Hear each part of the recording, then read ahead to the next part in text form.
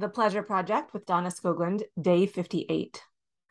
I had an insight in my self-coaching recently that I wanted to share here.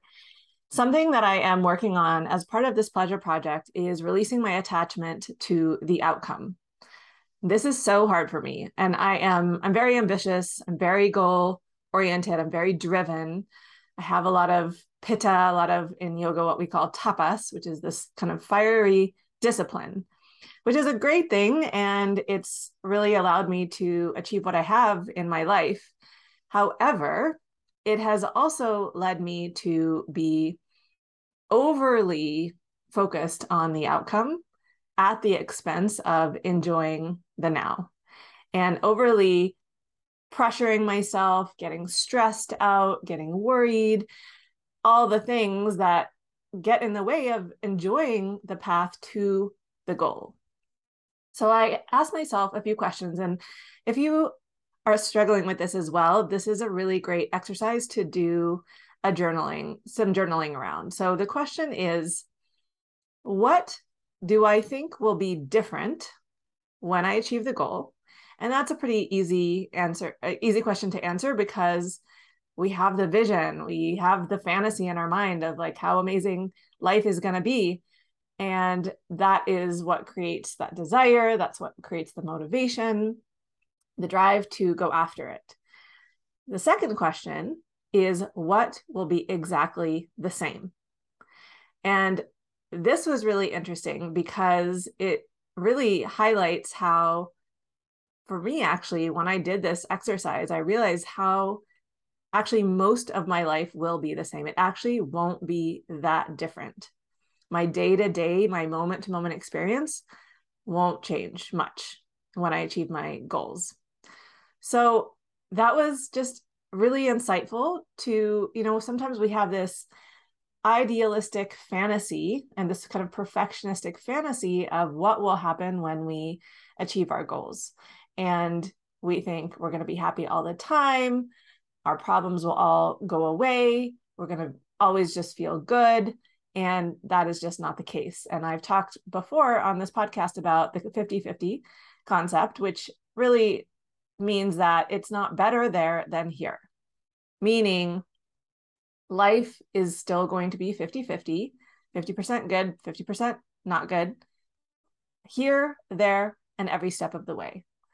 So today, I wanted to dig a little bit deeper into this in my self-coaching. And I asked myself, like, why is what I have right now not enough?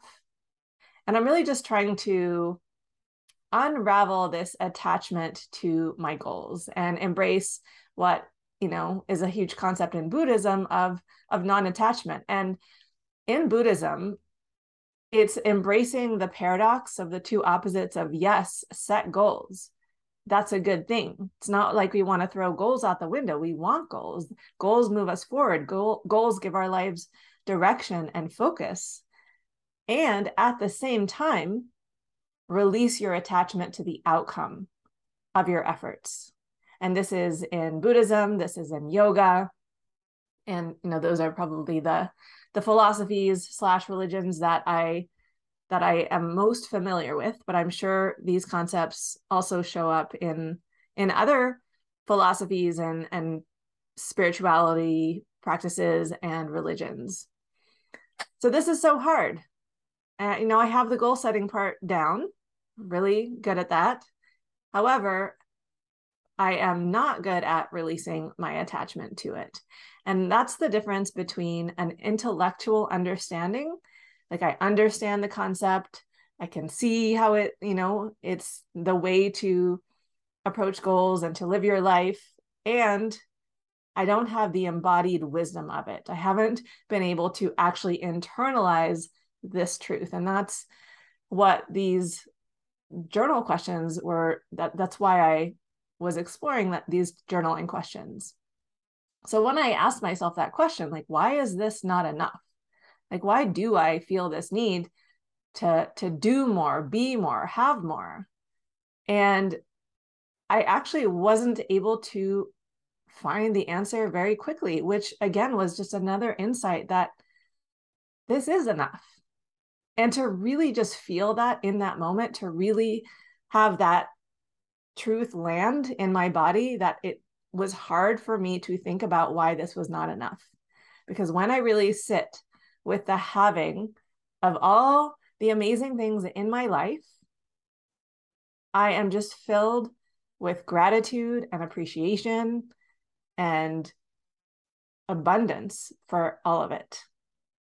So if you are struggling with some lack mentality, some scarcity, some feeling of inadequacy, or this over attachment to your goals and to thinking that life will be better when you get there, when you achieve what you really want, when you obtain the objects of your desire, this is really a great exercise. So the 3 questions again are: number 1, what will be different when you achieve the goal?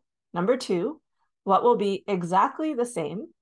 And number 3, why is this right now not enough? Hope that's helpful. I'd love to hear your thoughts. And if you feel like you've really been able to embrace this paradox of setting goals and being able to let go of your attachment to the outcome, let me know. Give me some tips. I'm going to keep on focusing on this, but I really do feel like today I made a mini breakthrough. So onwards and upwards, I will talk to you tomorrow.